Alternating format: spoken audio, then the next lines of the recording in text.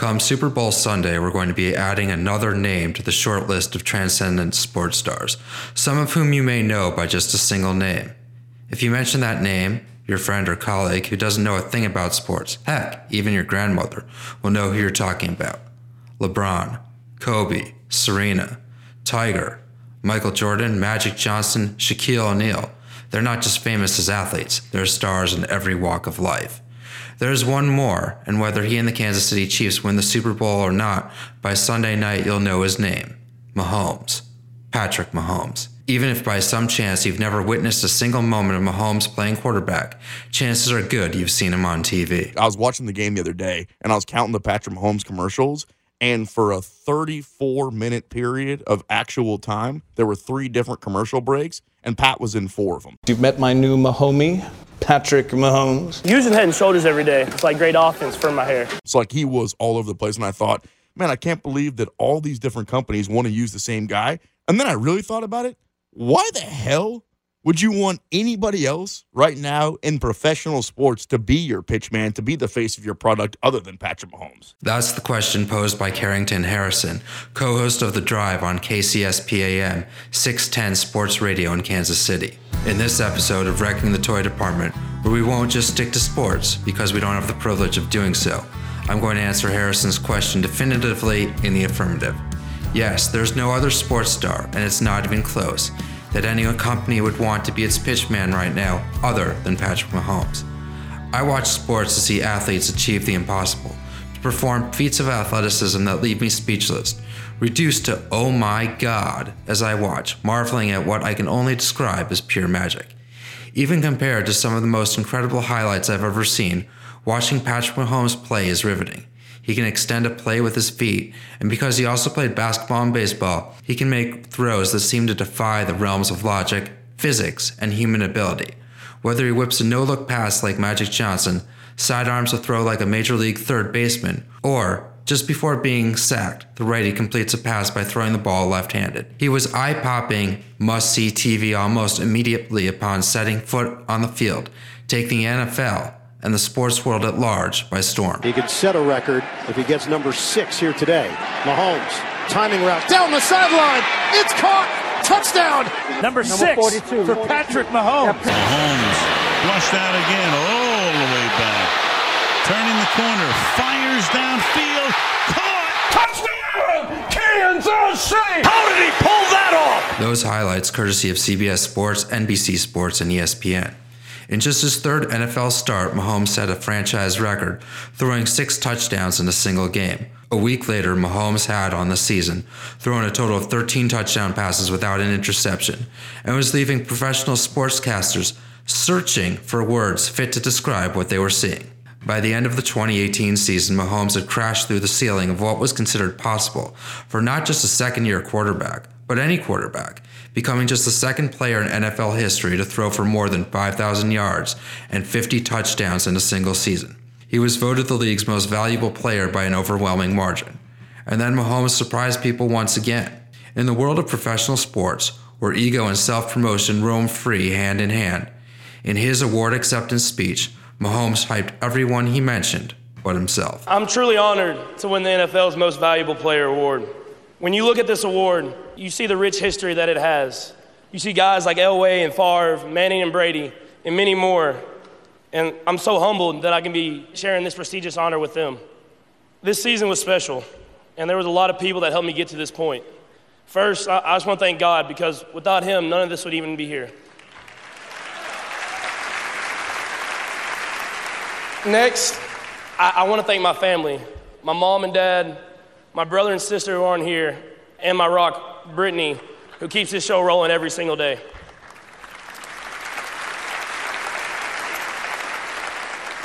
I have to thank the Chiefs organization for believing in me, the Hunt family, Brett Veach, my coaches, Coach Reed, Coach Kafka, Coach Bieniemy, and most of all the players.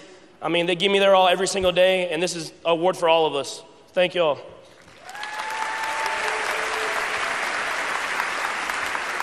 Last, I want to thank Chiefs Kingdom. Exactly. Your passion and love is unmatched. You're here no matter when and where. This is just the beginning. We have a long ways to go. Thank you. The MVP trophy capped a season in which Mahomes led the Chiefs to the AFC Championship game for the first time in 25 years. Heading into the 2019 season, much was expected of the Chiefs. They started the season as they ended 2018 with an offense that looked unstoppable. But then a team with Super Bowl dreams hit the skids, dropping consecutive home games for the first time in 6 years, before losing their heartbeat, their soul, their quarterback, to a dislocated right knee. 3 weeks later, much faster than first expected, Mahomes returned, but the Chiefs lost to Tennessee and their record fell to 6-4. A team that had been projected as a real Super Bowl contender suddenly looked as if it wouldn't even win its own division. But Mahomes and the Chiefs rallied, winning their final 6 games and earning a playoff bye. Kansas City entered the postseason having gone 50 years since it last played in the Super Bowl, and the team, under coach Andy Reid, had a history of playoff misfortune, a penalty that negated what could have been a game-clinching interception in last year's overtime loss to New England in the AFC Championship game, an historic collapse in which the Chiefs blew a 28-point lead in a loss to Indianapolis, and a horrific recent playoff record at home where they would host the Houston Texans in the divisional round. It looked as though the Chiefs' playoff ghosts were looming large again as the Texans stormed to a 24-0 lead early in the second quarter. As the home crowd at Arrowhead Stadium rained boos down on their team, Mahomes was stalking the sideline, barking at his teammates to, quote, do something special. And then, they did. Pass caught on the run for the touchdown, Damian Williams. That's how fast they can do it. Flings it, caught, touchdown, Kelsey. You see how fired up Patrick Mahomes is? The stadium's getting fired up. Mahomes to Kelsey, and another touchdown for Kansas City. Here's Mahomes looking, open field for a moment. He may have been past the line of scrimmage. It's called a touchdown. The call is confirmed. Mahomes with his 4th touchdown pass of the quarter. Those highlights courtesy of CBS Sports. Mahomes became the second quarterback in NFL history to throw 4 TD passes in a single quarter of a playoff game, and by halftime his team led 28-24 on the way to a 20-point skunking of Houston. That was just the beginning. A week later, Mahomes had the chance to avenge another regular season loss and end the Chiefs' 50-year Super Bowl drought. Once again, the Chiefs fell behind early, trailing Tennessee 17-7 halfway through the second quarter. Then, Mahomes took over, throwing a touchdown pass to cut the deficit to 3, and then marching the Chiefs to the Titans' 27-yard line with just seconds remaining in the first half. He gets a block, he runs to the near side, he's on the numbers, he breaks a tackle at the 30, comes to the near side, breaks another tackle, down the sideline, 25-20. Mahomes who tiptoes inside the 10, still not down. Oh, what a run! Out of this world! Touchdown, Kansas City! Patrick Mahomes! A dazzling 27-yard zigzagging run! Those highlights courtesy of CBS Sports and the Westwood One radio network. Winning the MVP award, leading consecutive playoff comebacks to lead your team to its first Super Bowl appearance in 50 years, and the way in which he did it. The play in which he scored a touchdown on a 27-yard scramble to give the Chiefs the lead going into halftime, I think will be one of the first plays in Mahomes' Hall of Fame montage. There's no question, as 610 Sports Radio's Carrington Harrison says, that if Mahomes continues along this trajectory, that he's headed for the Hall of Fame. But his Canton-worthy on-field play is not the only reason Chiefs fans spent several days ahead of the team's playoff opener waiting in a slow, snaking line at Kansas City's Union Station to take a photograph with a 7-foot-tall Patrick Mahomes bobblehead. It's because of what he represents to the city he's made his adopted hometown and what he should mean to the sports world writ large. The next time you watch Mahomes play or see a Mahomes highlight, hit pause and take a look at the wristbands he wears. They tell the stories of some of the kids who've made the biggest impact on his life. For 23 years, Tim Siegel coached the tennis team at Texas Tech, Mahomes' alma mater. He and his kids know Mahomes personally. 4 years ago, Siegel's son Luke suffered severe head and chest trauma in a golf cart accident. He survived, but cannot walk or talk. Mahomes still sends texts to check in on him. When he spotted Luke before a huge game against Baylor during his sophomore year, he stopped to talk to him. Siegel now runs a charity in his son's honor with branded Team Luke apparel. During a Chiefs game, the camera zoomed in on Mahomes during the national anthem, revealing a Team Luke wristband. Siegel's phone buzzed with messages for the next hour. One California man whose son Cade suffered a stroke and lost both his vision and speech during a surgery to remove a brain tumor discovered Mahomes was wearing his son's wristband during a visit to a local GameStop. Cade first met Mahomes during the QB's sophomore year in college. 3 years later, Mahomes returned to the camp where he'd first met Cade and asked to see him. Upon receiving the message, Cade's father told his wife to pull their son out of school immediately to go see Mahomes. That day, Cade gave Mahomes the same wristband his father would see Mahomes wearing in an enormous promotional poster for the video game Madden 20. 16-year-old Sophia Lindenberger had heard rumors about Mahomes visiting Kansas City's Mercy Hospital, where she was going for week-long chemotherapy treatments for Ewing sarcoma, a cancer that strikes only 200 kids each year. She missed him by a day and so made a point of getting a ticket to Mahomes' next charity event. There, she presented him with a Sophia Strong bracelet her school had made for her. Mahomes promised to wear it, and sure enough, a week later he did. Days later, Sophia saw an Instagram post from Mahomes' longtime girlfriend Brittany Matthews, in which Mahomes was wearing the band during Thanksgiving dinner.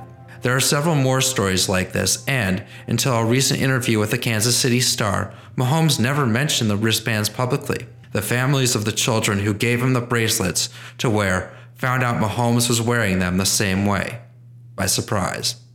These kids and others like him, Mahomes told Jimmy Fallon on NBC's The Tonight Show, are the reason he launched his foundation, 15 and the Mahomies, last year. It's a foundation that is designed all around kids from either underserved communities that don't get the same opportunities that I had whenever I was young, or kids that are in the hospital that have chronic illnesses or have suffered major injuries, because those kids are the ones that train harder than me by 100 times every single day.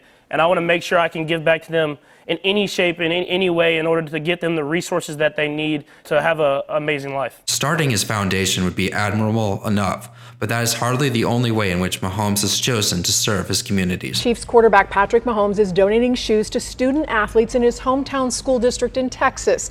Mahomes' younger brother Jackson helped take those shoes to kids this morning. The Veterans Community Project is giving Kansas City Chiefs quarterback Patrick Mahomes a different kind of stage. Anytime I can have the opportunity where I can come out here and give back to them is something that I try to do and try to be a part of. They put him to work, making sure these tiny homes for homeless veterans shine. I know they're one of the first in the entire country, and hopefully we can just keep spreading the good word and keep helping people out. Mahomes shared another one of his talents with the volunteers off the field. I think I'll stick with painting today. I'm not the handiest of men, but I'm sure I can paint pretty well. Because for him, serving and supporting our veterans is bigger than football. I mean, they give so much for us to be able to be where we are and be able to live the life that we live. The 24-year-old third-year quarterback has already accomplished enough, become transcendent and historic enough of a figure that a woman more than 4 times his age is closely tracking his career. 100-year-old Melba Mills of Kansas City, who'd never attended a sporting event in person in her life, was out with her family for lunch when she mentioned to the waiter that he looked like Mahomes. Her son was dumbfounded that she knew who Mahomes was, but unbeknownst to him, she'd read plenty of articles from which she'd surmised he had an admirable personality to go along with transcendent talent, and had deemed his clippings worthy of saving alongside the ones she typically reserves for major events, institutions, and figures. The lunch prompted her son to contact the Chiefs who, in conjunction with the league, were looking for a 100-year-old to help honor the NFL's 100th season.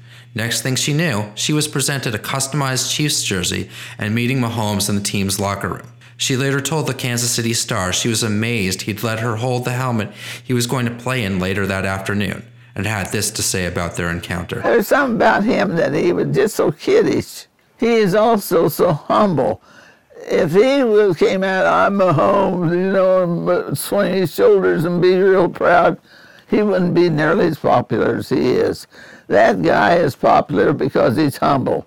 He does not have a big head. That's the whole secret of it all. Maybe, but I think that's just part of the secret.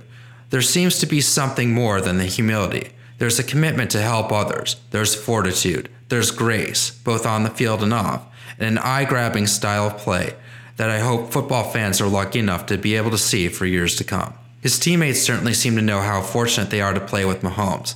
After Kansas City beat the Titans to return to the Super Bowl for the first time in half a century, Chiefs tight end Travis Kelce crashed Mahomes' post-game interview with CBS Sports sideline reporter Tracy Wolfson to say this. Best quarterback in the National Football League right here, baby, and he shows it every time.